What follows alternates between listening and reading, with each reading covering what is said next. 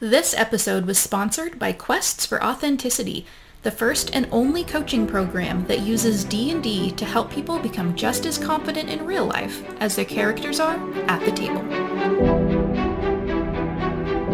Welcome to the Compendium, a resource designed to help you spend less time learning D&D and more time actually playing.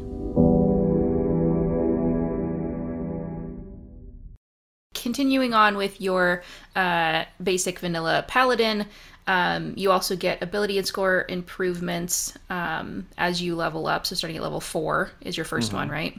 Yeah, and then they get a pretty typical advancement here. So level 4, level 8, level 12, 16, and 19, which is pretty typical. It's not as many as the fighter, which is ridiculous, but it is still a lot. So more or less every 4 levels, they're going to get that. And you can use that for a feat or to increase an ability up to level 20. And then at 5th level, extra attack. Being a martial character, that makes complete sense. Barbarians, fighters, rangers, and our paladins get that. When they take the attack action, they can attack twice instead of once. Pretty straightforward, but really, really great because it lets them give them more opportunities to channel smites into things. So, is there a difference between an extra attack and a second attack? Because I know that these compound in weird ways. Yes. So and this is something that I always have to remind new players of, is that when you get extra attack, you don't get an extra action. Right. It just means that there are 2 attacks hiding inside that one action, which is attack.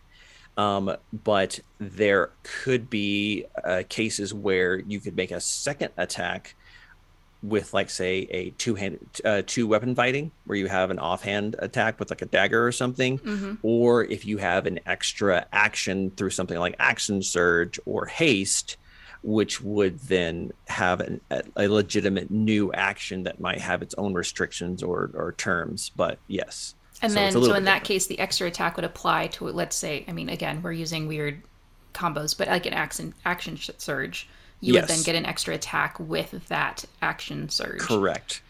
So, yeah, which is why I was like, these marry kind of interestingly. So it's important to break down what it means that if you already get 2 attacks because you're using like 2-weapon fighting, that you're not just out now because, oh, I get a second attack. Well, now this means you would get a third one, right? Yeah, exactly. So yeah, so a very, very common thing with fighters is to get extra attack, then use action surge for 1 more action, which gives you a total of 4 attacks. And if they're using 2-weapon fighting, they only get 1 bonus action, but that's a 5th one, right. So they can become whirling dervishes of death. Yeah. Awesome. And then at level 6 is really cool because this is another thing that kind of paladins are known for, because it's really useful for like party dynamics, is the aura of protection. So basically, anytime that you, which is really important, or a friendly creature, so a party member, is within 10 feet of you, so this is a 10-foot radius or a 20-foot diameter, if they have to make a saving throw, they get a bonus to it equal to your charisma modifier, as long as you're conscious. And at level 18, it increases to 30 feet, so a 60-foot diameter. And depending on what your oath is, there's additional things that happen inside that aura. I would like to also point out that if you drop to 0 hit points and start rolling death saves, which is a death saving throw, this aura still counts. Right. So you get to add that bonus. About that. Yeah, which is awesome. And it makes perfect sense considering, what the paladin is all about, right? Yeah. Help protecting Don't people. die on me. Yeah. Come on, don't you die on me. Yeah, exactly. And then at 10th level, we have Aura of Courage, which basically you and friendly creatures inside, 10 feet of you, basically your aura. They can't be frightened while you're awake. And again, that increases at 18th level to 30 feet.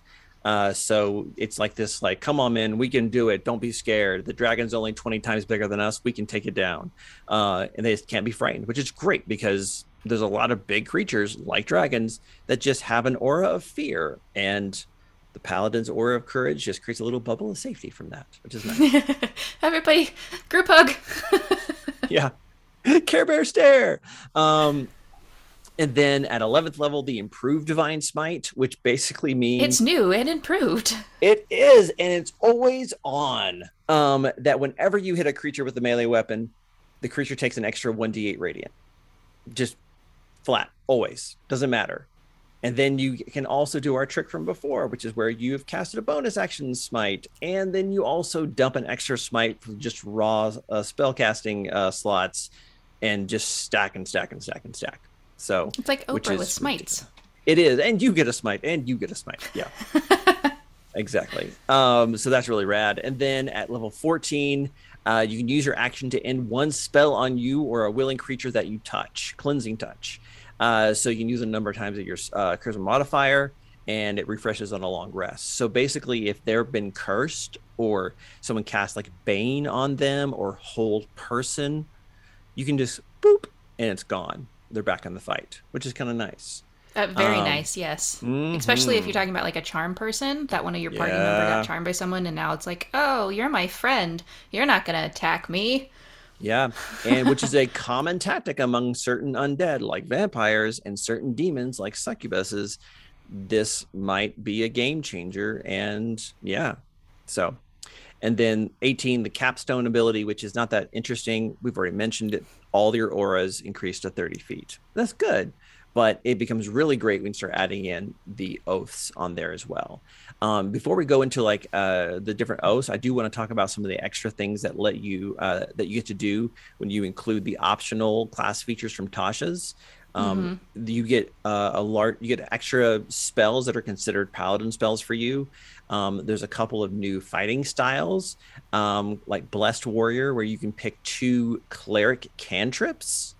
Cantrips, huh? Yeah, which is wild and crazy. So, which is awesome. But now you actually have cantrips. Yay! Blind fighting, where you can basically see things within 10 feet of you, even if you're blinded or in darkness or they're invisible. And then a kind of different version of protection called interception. When you see a creature that gets hit with when a creature you can see hits a target other than you within 5 feet of you, so this is all like protection, you can use a reaction to reduce the damage by 1d10 plus your proficiency bonus, as long as you're holding a shield or a weapon in your hand, either simple or martial. So it's another way to protect people. Like, yeah, the attack hit, but it's going to get reduced down as I make it harder for that attack to really deal significant damage. So that's kind of fun. And then at 3rd level, the option is Harness Divine Power.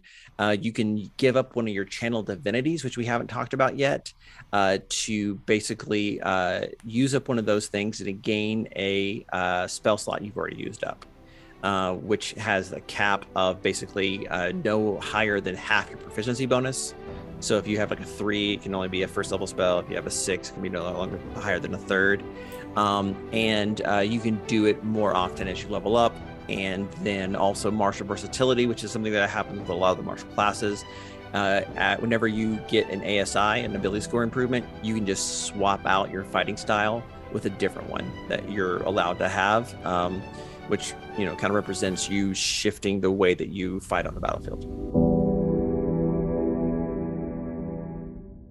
Thanks so much for joining us this week on the Compendium, where we are talking about all things D&D, helping you spend less time learning and more time actually playing.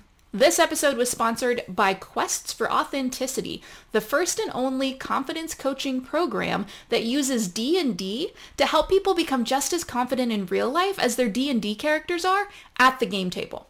If you're intrigued, click the link in our show notes to take a free online quiz that will stat you as a level 1 D&D character in real life. New episodes of the Compendium do come out twice a week, so make sure you subscribe so you're the first to be notified every time new content is published. The Compendium also has a Patreon, so if you like what we do, please consider contributing to our Patreon account for as little as $2 a month, and in doing so, get yourself early access to all of the episodes. Thanks so much for listening in, and we will see you guys next time.